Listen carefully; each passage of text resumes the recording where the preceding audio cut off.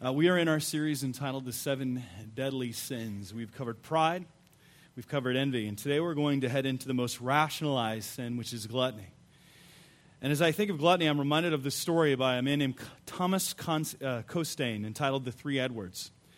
And it chronicles the life of Reynald III, a 14th century duke in the country which is now Belgium. He was grossly overweight and was called by his Latin nickname Croesus, which means fat. And like any royal family, there was strife and opposition within it, and Reynald's life was no different. Matter of fact, there was strife between the brothers. He had a younger brother named Edward who had rebelled and actually overthrew Reynald. And then after Edward had captured Reynald, and instead of killing him, he decided to do something entirely different. He had him placed in a room that he had especially built for him in the castle. And he promised Reynald that his title and property would be his for the taking, but only as soon as he was able to leave the room. But here's the key. The room wasn't locked. The doors were wide open. He could open it up, just walk out. There weren't any locks on the windows. So he could leave have anything back after he would just walk out of the room. The thing was, though, is that he was extremely heavy. And so what he did is that Edward actually sent him sumptuous foods every single day because he kept eating and eating and eating. All he had to do was stop and eating for a little bit, and he would lose a little bit of weight, and he'd be able to walk out and be freedom. He'd be free. Eventually, though, Edward was overthrown. Reynald was removed from there, but he died so quickly after because his health was so poor. But the moral of the story is, what imprisoned Reynald? It was no bars on the outside. It was no doors. It was no locks. It was his own appetite that ended up causing his downfall, something that was within himself. And for his particular sin, it was the sin of gluttony. Now, today, we're going to talk about gluttony. It's a sermon that's often the most rationalized. As I was researching this sermon, I saw some people say it's the most overlooked, the most ignored, or even the most tolerated. And I believe it's one that we try to rationalize. But I also believe that it's a sin that many of us misunderstand. We have a certain way of equating and understanding what gluttony is, but it's actually much more broad when we really get into it. And many of us might think, oh, I know someone who's a glutton and needs to hear this message. But the reality is, as we get into it, we're going to see and probably see ourselves in a lot of it. Because we're going to see that it doesn't necessarily deal with one size. In Reynald's case, it did, and it was his appetites. But we're going to see and expand it to help us really, truly apply and how we can forsake this extremely deadly sin. So today, we want to see what it really is. We need to also ask ourselves some questions to discover if we are, in fact, gluttonous. I mean, what are the signs? Is it someone's size? Is it their appetite? Or is it something more? And are there any specific passages that we can point to? These are just some of the questions that I hope that we will be able to answer today. But before we go any further, let's stop and invite the Lord our God to bless our time together as we explore what He has to say about gluttony. Let's pray. Father, we ask You to speak through the power of Your word to each one of our hearts. Lord, we know how quickly we can turn from You. We know how often we let our appetites go. And Lord, please show us who You are. Show us how we are to live. Speak to us through Your word today by the power of Your Holy Spirit. We pray this in Jesus' name. Amen. Now, as we explore what the Scriptures say about gluttony, I want us to first of all clarify some of the confusion around it. That's the first point you need to write down. We need to clarify some of the confusion around gluttony. Now, the Bible does speak about gluttony in a handful of verses. The thing is it never actually defines it or says exactly what it is. It has the idea, obviously, of eating that is most about it. But I want us to kind of clear the air a little bit. It's not about someone's size or if someone is heavy or we would consider to be obese. That's not it.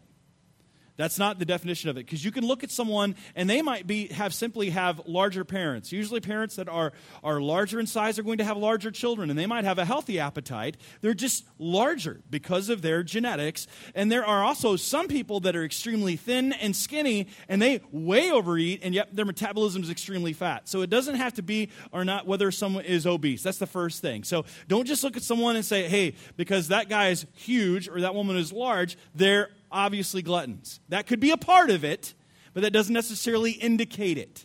Okay? That's first thing. Secondly, it's not always about overeating. Now, it's a part of it, again, and that's probably the most aware of it, but it's not the only part of it. For example, Michael Phelps, we just had the Olympics, right? Michael Phelps, big time, the biggest winning Olympian in history, right?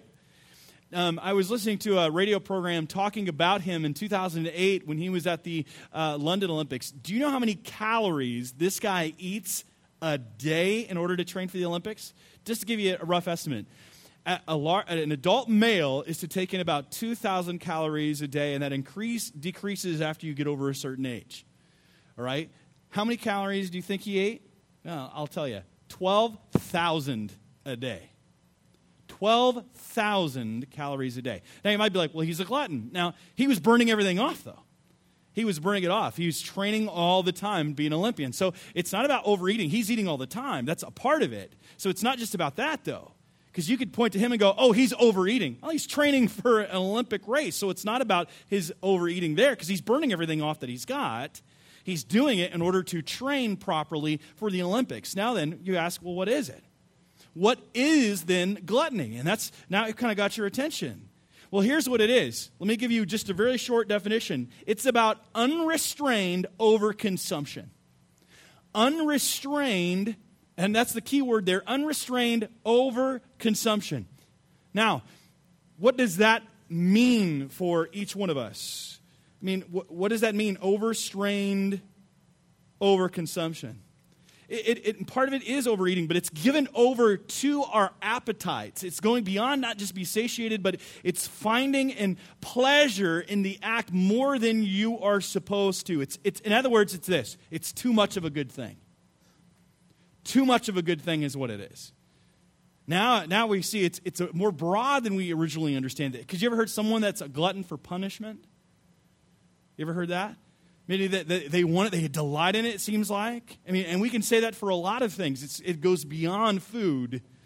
It's a little bit more than that. It is unrestrained overconsumption. Matter of fact, Proverbs talks a great deal about that, just as we saw within our passions today. If you found honey, eat only enough for you. Honey's a good thing. It's good to taste it. It's good to enjoy it. It's a pleasureful experience. Eating is a wonderful thing. I enjoy eating just as much as the next person does. And it can be a wonderful thing.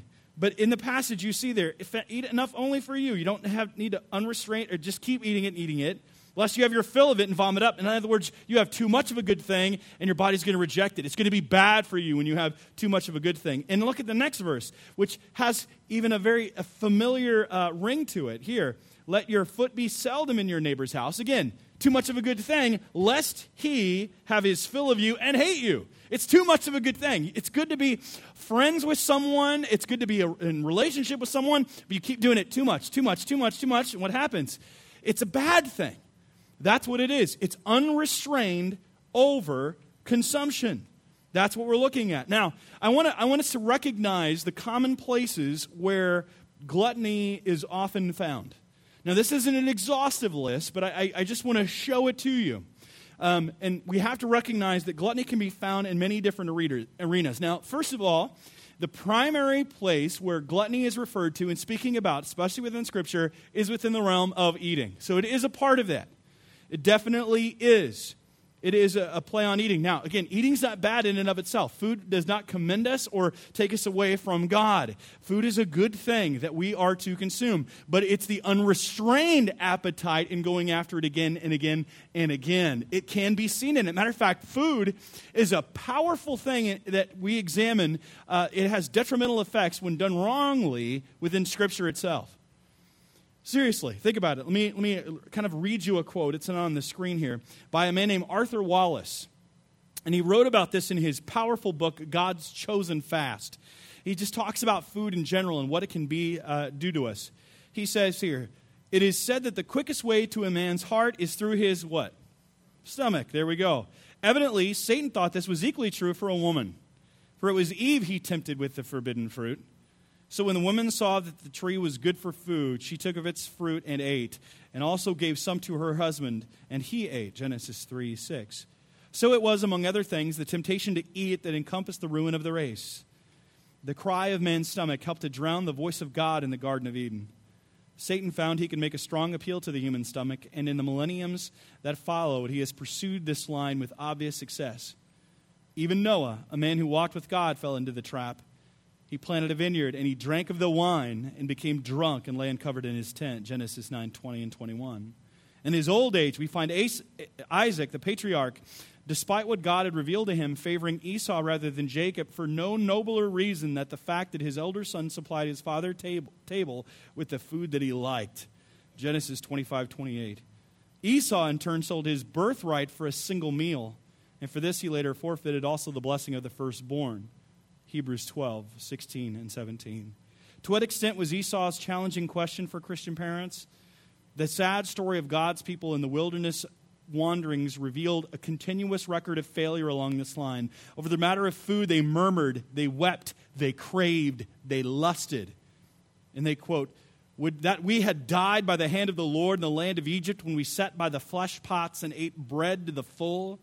That's in Exodus 16:3. "Oh, that we had meat to eat. We remember the fish we ate in Egypt for nothing, the cucumbers, the melons, the leeks, the onions, and the garlic." Numbers 11:4-5. And again, Numbers 21:5. "Why have you brought us up out of Egypt to die in the wilderness? For there is no food and no water, and we loathe this worthless food," which is the manna.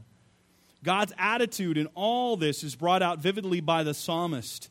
He gave them what they craved, but before they had sated their craving, the anger of God rose against them, and he slew the strongest of them and laid low the picked men of Israel. Psalm 78:29-31. He gave them what they asked, but sent a wasting disease among them. Psalm 106:15. The lust for food even reared its head in the sanctuary of God and brought a curse upon the house of Eli. God asked the aged priest with indignation, "Why then look with greedy eye at my sacrifices and offerings which I commanded, and honor your sons above me by fattening yourselves upon the choicest parts of every offering of my people Israel?" 1 Samuel 2:29. And Paul had some things to say to the undisciplined believers at Corinth, where such evils as drunkenness and gluttony were seen in their love feasts, so that it became impossible to observe the Lord's Supper. 1 Corinthians 11:20-22. He reminded them concerning the history of Israel in the wilderness. "Now these things are warnings for us, not to desire evil as they did. Do not be idolaters as some of them were, as it is written, the people sat down to eat and drink." 1 Corinthians 10:6-7. And he says, sitting down to eat and drink, and the Holy Spirit calls it idolatry. So eating plays a huge part. What he's saying there is that food is powerful. It's a powerful effect on our lives, and it's an unrestrained appetite to get it. And that's the thing about food. Again, it's not about the size, it's not about the caloric intake.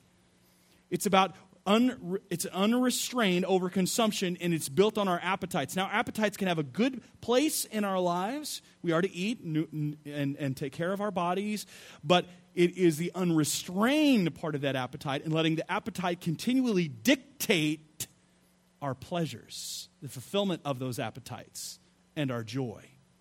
We're going to come back to that in just a moment. Now, food is I'm going to come back to food in a moment. It's the most obvious form of gluttony, but there are other things too. Here's another one that I think that many of us don't think about, but I think it's extremely found in the West, especially in our culture right now. It's not just about eating, but it's also about entertainment. We can be gluttons with our entertainment. Matter of fact, we've had to take words that were used for food or alcohol and apply them now to entertainment. How about the word binge for a moment? Usually it would be referred to as binge drinking. Someone would get totally soaked is what the word binge means. They'd be soaked completely with alcohol. Now we have binge watching. Might be your show. You're just binging. You're binging on it. You're taking it in. It's no different than the food consumption of someone who's just taking in the food. It's this constant stream of entertainment, and it's one that we're in many ways all guilty of, even with social media and our phones. Do you know how many the average person in the United States looks at their phone in a day? 46 times. 46 times. Now this is up by 33 from a year before. We're constantly checking our phones and our social media. And it's like we don't know how to turn it off any longer. We're gluttonous with our entertainment and our social media. We're taking it in, and it's affecting us. It's causing loneliness. It's causing despair. It's causing depression. Matter of fact, sociologists and scientists are trying to understand how it's affecting the human psyche and inability to have relationships. I mean, we have become a gluttonous culture. We have 5% of the world's population, yet we consume 25% of its resources. We're constantly taking, as our culture, we're gluttonous. That's what we are. Now, should we apologize for being blessed? No. It comes back to, though, are you enjoying it or are you making an idol of it? That's a question we have to ask ourselves. And when does it become an idol? And that's what we're going to have some questions to know if it is an idol in our life. So we can be gluttonous with our entertainment. Also, we can become gluttonous in our extravagant living. Extravagant living. Now, in the U.S., we are consumers, and we want what we want, when we want it, and we deserve it. And again, I'm not saying we shouldn't feel guilty about being blessed and having opportunity to buy and use and have, but we must realize that this blessing comes with accountability. We are stewards. We can be very selfish with it. As we saw earlier, the blessings of God are meant to be used actually to point people to God. That's what the blessings are for. Not that so that we would forget him and kick him to the curb. For example, there are some verses that show the danger of gluttony in our lives. Proverbs chapter 21, verse 17. Whoever loves pleasure will be a poor man, and he who loves wine and oil will not be rich. The idea is, again, you're just continually giving into your appetite over and over again, that I love this, and I'm a glutton for it. And then it loses your ability to exercise that most important fruit of the Spirit, which is self-control.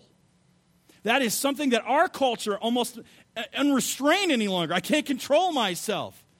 We're become addicted to our entertainments and to the extravagant living and getting bigger and bigger and bigger and bigger. And we go into credit card debt and we get into big mortgages that we can't afford and cars and even college debt that we think, we're going to get this great job, and we're not being realistic and understanding about these things. And it gets us into all kinds of trouble. We can be gluttonous in our extravagant living, and we can be gluttonous in our extracurricular activities. And in our culture, that's huge. And I'm talking, and it can be anything. It can be video games, it can be sports, it can be musicals, movies, it can be working on the shop, working on a car, it could be painting, it can be anything.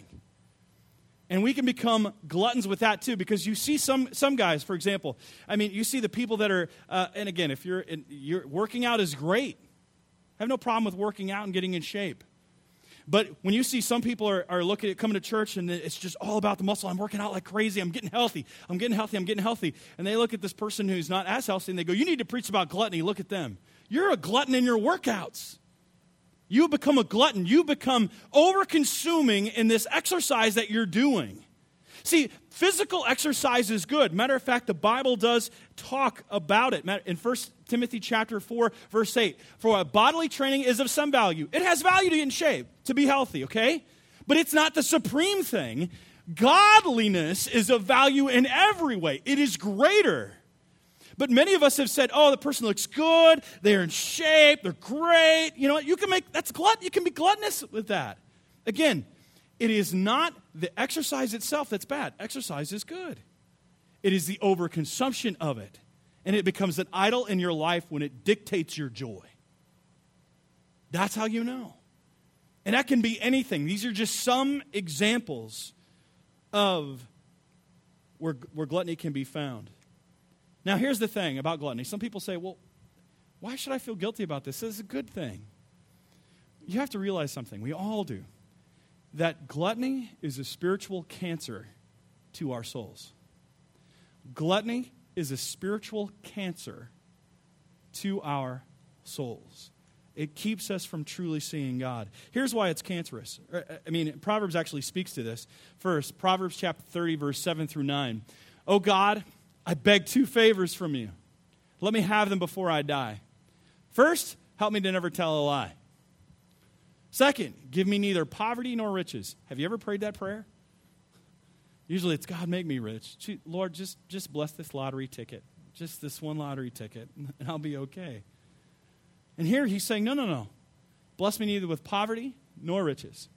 Give me just enough to satisfy my needs. For if I grow rich, I may deny you and say, who is the Lord? And if I am too poor, I may steal and thus insult your holy name.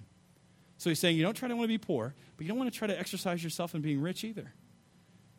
No, Lord, just give me enough to satisfy my needs. And if you bless me with more than that, then help me be a steward of that. Steward of that. We have to be very, very careful in understanding this. It can be a spiritual cancer to our souls if we feel like we are going after and we are consuming, whether it's riches, whether it's money, whatever it is. And here's what gluttony does and why it is cancerous. First of all, it's cancerous because it spoils our appetite for God. It spoils our appetite for God. We can have too much, rely on our own abilities, and inoculate ourselves from our need for God. See, that's one of the problems that I have seen in our culture. One of the reasons that so many are turning from God, because they have everything they need. I come from a small town, about 2,000 people, and I came up into the Chicagoland area. I lived in Elgin for a little bit, and then I found myself in Chicago, and I found myself doing youth ministry after I'd done youth ministry in a small town. And I was surprised that after I did ministry in the city of Chicago, that the kids in Chicago were actually very similar to the kids in my hometown. Very similar in how they understood and how they processed the world. They understood that the world didn't revolve around them, surprisingly enough. But then I came out and did some ministry in Naperville. Now, if you're from Naperville, I don't mean to crack on you too hard, but I'll tell you something. Naperville was a lot harder than the other two. Why? Because they had more money than anybody else. They didn't see their need for God as much. The kids in the city and the kids in the country, they understood. But these other kids were almost inoculated to see they didn't need God. I knew of a ministry that was working in a suburb of Pennsylvania, one little borough right outside of Pittsburgh. And in it, this little small town has more CEOs per capita than any other town in the world. More CEOs. These are presidents of steel companies, of coal companies. And one little Baptist church was in the middle of this area, and they went door to door trying to share God with them. And one man opened the door. He goes, I have everything I need. There's nothing that you could possibly ever want to give me. And he slammed the door in their face. He's like, look how much I have. I don't need you. I don't need God. See, it can inoculate us from our need for God because we have all this stuff. And we're not thinking of the problems and things that help bring out our need. We're very inoculated and unaware of our need for God. We don't see death played out as it has been in previous generations. We don't like any pain whatsoever. And we constantly just want to have pleasure all the time, and we think it's our right to have. And therefore, we don't understand, and we've lost our understanding of our condition before God. And again, God's blessed us. But do you think He's going to keep on blessing us if we continually just spend it on ourselves and our own pursuits? He can take it away in a moment.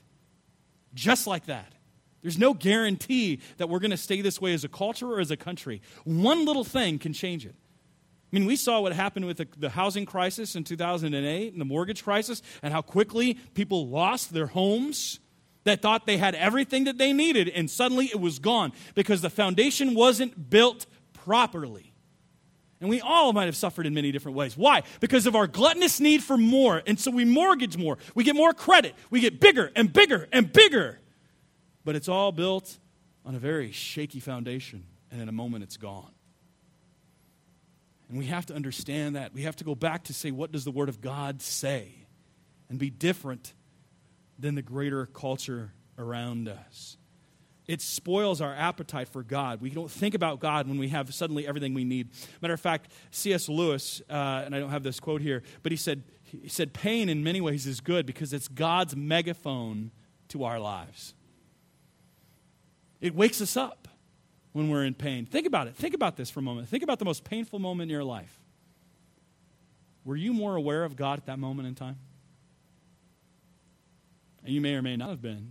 But I'm assuming most of us we were much more aware of where we were and what was going on in our lives and our need for God. See, it can spoil our appetite for God. It's not, again, it's not the bad that we have. It's when we take the good, and when we take the good things, and they become the primary things, or become the God things, and then they become the bad things. So that first thing, it spoils our appetite for God. Secondly, it steals our joy from God.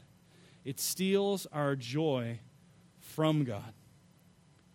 Now, see, when we are gluttons, we are looking for joy and satisfaction in other things rather than God, whether it's in Breyer's ice cream, nachos, or a steak, or a good drink, or binge TV, or social media. In fact, in researching for this message, I came across another church who had done this same series, but had entitled it Killjoys, because that's what really these deadly sins are. They're killing your joy, and they're trying to direct it in something else.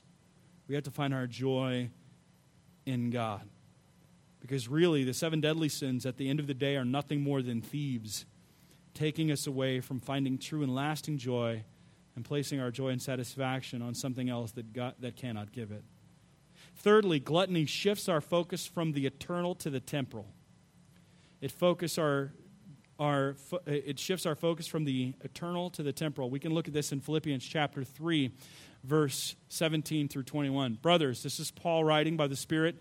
Join in imitating me and keep your eyes on those who walk according to the example you have in us. In other words, follow us is what he's saying. For many of whom I have often told you and now tell you even with tears.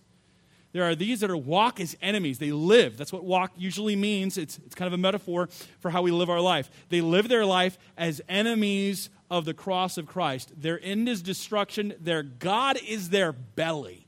In other words, they're ruled by their earthly, sinful appetites. Now again, our appetites are good unless they become unrestrained. You have to keep them in. It's just like with a sexual desire. We've talked about this, that it's a good desire to have. It's a good desire. It's great. In my house, I have a fireplace. I put wood in the fireplace, and it's great in the fireplace. Now I take that log out that's on fire, and I put it in the middle of my living room, and my whole house burns down. It's when it comes out of the arena in which God intended it to be, I have now unrestrained that appetite and put it in an arena where it destroys my life. And we all know about this. Think about this with the person who's a drunk. Is it wrong to have a drink? No. No. It's not. The Scripture doesn't condemn that. What's wrong? Oftentimes the environment in which it occurs, and drunkenness is the problem. And that's where it affects people. It's, again, overconsumption of it. See what I'm saying here? Is that God has given directions to enjoy life and enjoy what He's given us. These are enjoyable things. It's enjoyable to have a good drink, or it's enjoyable to have a good meal. Again, but it's the overconsumption of it and going back again and again and again and again. That's the problem. And he says their end is their destruction, their God is their belly, and they glory in their shame with minds set on earthly things. They're focused on now. Now. And we have to understand that we're to think not just on the temporal, but on the eternal, and who Jesus is. When your God is your belly, you're only thinking about gratifying your appetite in the here and now. You're not thinking about God. So if we're to root out gluttony, how are we to do that? Well, here I have, we need to adopt some checks to see if we're gluttonous. So here's some checks for us all. Honestly, this message was very hard for me because I found myself going, I'm a glutton. I'm a glutton in different areas of my life. I'm feeling very convicted about this, and I still am. And I'm wrestling with this because this is hard. This is hard truth that we need to follow. Here's the first one. I'm going to ask. You can ask yourself, or we can ask ourselves this question: what determines my happiness? What determines my happiness? What is it? What determines your happiness? What do you need to get? When you're a glutton, you think about whatever that is all the time. That'll make me happy. That'll bring me peace. That'll bring me comfort. Whether it's food, you're thinking about what food you're going to eat and where. You might even daydream about it. You may eat out all the time, always getting the richest food, or you just need that drink to relax. But it turns into 2 or 3 or 4, and you think that it will make you happy, or at least dull the pain. What determines my happiness? Second question is this: what distracts my heart? What distracts my heart? Where do I go to unwind all the time? Is it your phone? Are you flipping through that? I'm just going to go to this sports thing. I'm just going to turn on Sports Center and just turn my mind off of it. Again, not a bad thing in of itself. The overconsumption of it. I mean, it can be with fantasy teams. It can be with going to anything, any event, demolition derby, whatever it is. You're going all the time, and it's ruling your life, and you're using that as a crutch to get through life. It distracts your heart. I mean, what do I go to unwind all the time? Is it being a couch potato so you can drown out the world with some Downton Abbey or perhaps Sports Center? Or maybe it's a bowl of ice cream or comfort food. Again, it's good to have these things. Food is nutritious and it's great to eat. And we're to celebrate. God even gives feasts to people who would eat and enjoy themselves. And it's to be enjoyed, but it is the overconsumption of it, and it starts to preoccupy our thoughts and take us away from God. The next question is what we do, where we go to what we believe dictates who I am. What dictates who you are? See, this comes back to identity. We have a tendency to wrap our identities on how much we eat, drink, or don't eat, or don't drink, or what restaurants we go to or don't go to, or what we don't want, or what you fill in the blank. We feel we may need it to get by, need it to survive, whatever it is. But the truth is that we don't. Food does not commend us to God. It doesn't make us who we are, but God does. And it might be working out. It might be the in-shape person, the workout warrior, the Pilates princess, or the CrossFit king. Or you may be into video games or movies or TV shows or sports, fill in the blank. You believe that without it, whatever it is, you are less than a person if you don't do it. And here's a fourth question. What demands my money? Because if it's an idol, it's going to demand your time and it's your hours. It might consume your time and your money, but also will consume your hours. But if you're a glutton, you need to find a way to consume, whether that means eating out all the time, buying a certain type of alcohol, or getting the right workout stuff. You're going to keep putting money into it to get better and better and better and better and better. Again, hobbies aren't bad. The overconsumption. It may not even be the money that is demanded. And I guarantee if it isn't your money that is demanded, it will demand time. It will consume your hours. What are you ordering your life around? What are you spending your money on that is preventing you from giving to God? That's a great way. Is this keeping me from walking and serving God the way that I feel God has called me to walk and serve with God? Does that mean my giving? Has your hobby then prevented you from giving then to God? Is it prevented you from some type of service? It might even affect you physically where you can't even do certain services for God because of that, because of your continual practice of it. Demands my money. Now, which leads me to my last question, and this is where we come into the rationalized sin. What do I defend at all costs? See, here's the thing about it. Whenever your idol is questioned, and gluttony really is a form of idolatry, when we are questioned about it, we will defend it and find ways to excuse it. That's what our nature is. And we all do it. I've done it too. Why do you have to watch that show? You know what? I just need to relax right now. I just need to stop and think I'm really stressed out. Well, that's fine to watch one show. You've watched 18 of them. You know, I'm just stressed out. You know, it's not wrong to have a bowl of ice cream. Why'd you have 4 of them? You know, I really needed that extra dairy. And we do this, though. We rationalize it. We all do this in one way or another. And we have to come back and say, okay, Lord, what do you want to do here? How do we keep ourselves from defending it? And that's only a question you can ask yourself. See, if we're to fight against gluttony, then it's time for us to identify the changes we need to make. We have to identify the changes we need to make. And I'm going to give you 3. And again, not exhaustive, but I found that these have helped work for me in my own life. And I think that they can work for you as well. And again, not that I've done these perfectly. I haven't, but they've helped guide me. First of all is this. The first change that we have to understand, for us to practice this, we have to practice, first of all, self-control. That's what it comes back to.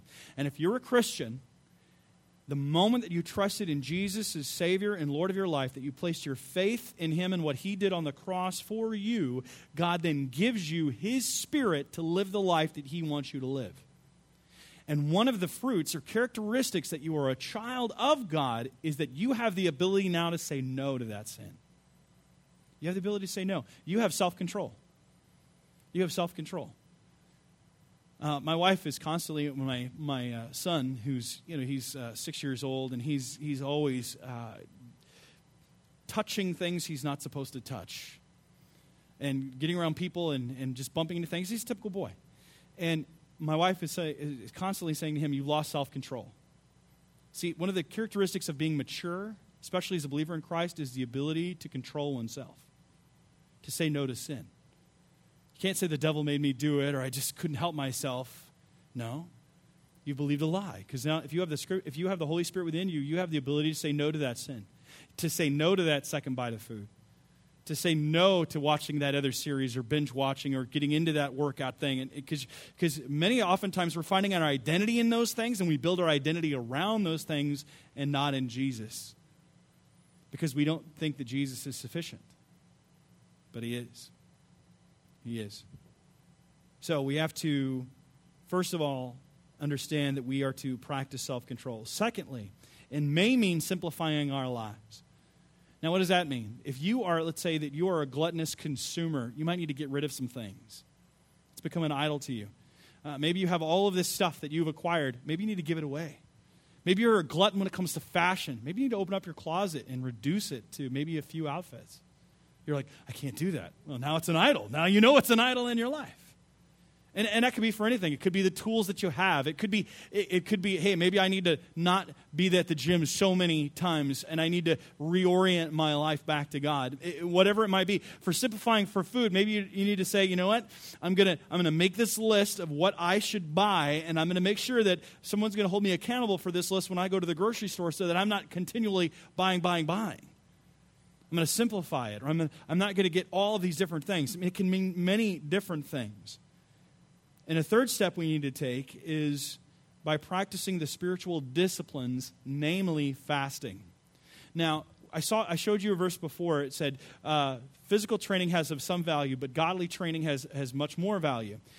We are to train ourselves to be like Jesus, and that's through spiritual disciplines, reading the Bible, learning how to pray, learning how to control our bodies, and one of the ways that we do that's through the practice of fasting. Now, again, let me put a little caveat on fasting. You can fast and become a glutton for fasting.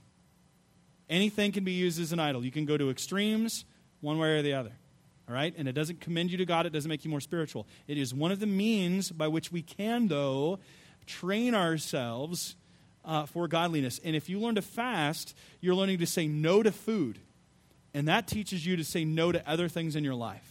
It's very interesting that I find fasting often connected in very close proximity of verses of sexuality and sexual desire. Because if you learn to say no to food desires, you can say no to sexual desires, which are very powerful. Very powerful, go hand in hand. And you could say no to any sin. When you learn how to fast, you learn how to deny yourself. And again, it's not denying bad things. Fasting is not denying bad things. It's denying ourselves good things for a certain period of time. And I highly recommend it. Matter of fact, we're looking as a church to have an extended fast. And fasting can be done from many things: social media, entertainment, certain types of food, sugars. But primarily, just like with gluttony, primarily is found within eating. Primarily in Scripture, it's found with not eating food. And it can be done. It's been done by several who have testified to the benefits of fasting. And again, if you're hypoglycemic, or diabetic, or you're pregnant, or nursing, I wouldn't recommend it for you if you have a medical condition.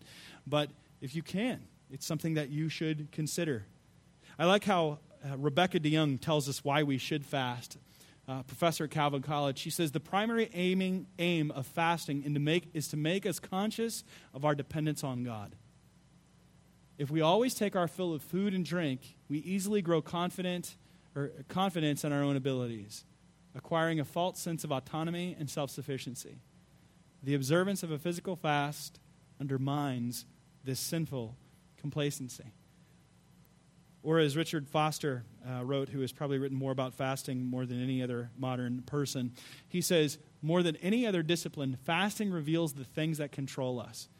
If you fast, you will find how much you think about food in a day. And you'll be amazed. I need that caffeine. For those that are just caffeine junkies, take that caffeine away. You're going to get headaches. You're going to have pain. You're going to have an inability to think for a couple days. And you're going to think about it all the time, even with food. You're going to drive by a restaurant, and suddenly restaurants you paid no attention to that you may not like the food at all, you'll think about it. You're like, wow, White Castle's looking very good today. You're going to think about it. You are. And it's going to come up because you're going to realize how much food is a part of your life. I mean, for crying out loud, we give directions by restaurants. It's what we do. It has a powerful effect on us. And it's a wonderful benefit to the true disciple who longs to be transformed into the image of Jesus Christ. We cover up what is inside of us with food and other things. If pride controls us, it will be revealed almost immediately. King David said, I humbled my soul with fasting, Psalm 35:13.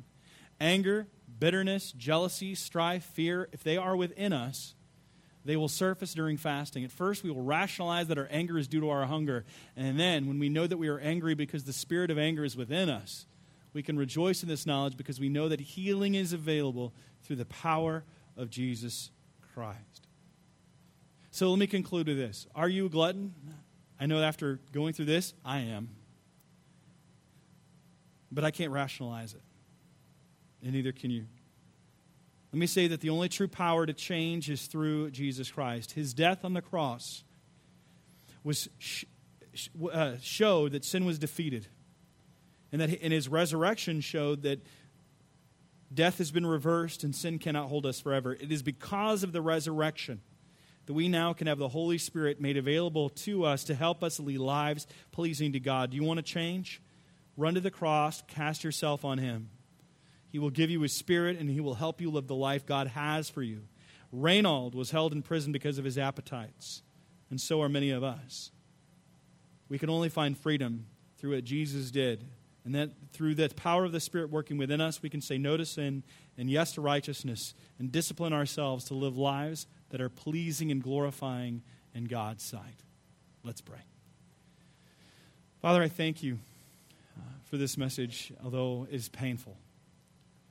Lord, help us to understand how to apply the truth of your word. Not to get too much honey lest we vomit it up, or, Lord, to have that too much of a good thing. But help us learn how to restrain and direct our appetites that we can fulfill them, yes, and enjoy the good gifts that you have given us, but not let them take us away from our complete devotion to you. So, Lord, if there are gluttons here today, Lord, I pray that you help them see that power is made available. And that power, if they are a true believer in you, is already there within them. Help them to learn how to tap into that self-control. The power of the Spirit is working in and through them. For those that are gluttons when it comes to their entertainment, or maybe it's how they live their lives and how they spend their money, or the image that they're trying to portray, and Lord, whatever it might be, Lord, help us to forsake that gluttony, to simplify our lives, that your name may radiate from us. So, Lord, please glorify your name in our lives. We ask you to bless us and use us now. In Jesus' name. Amen.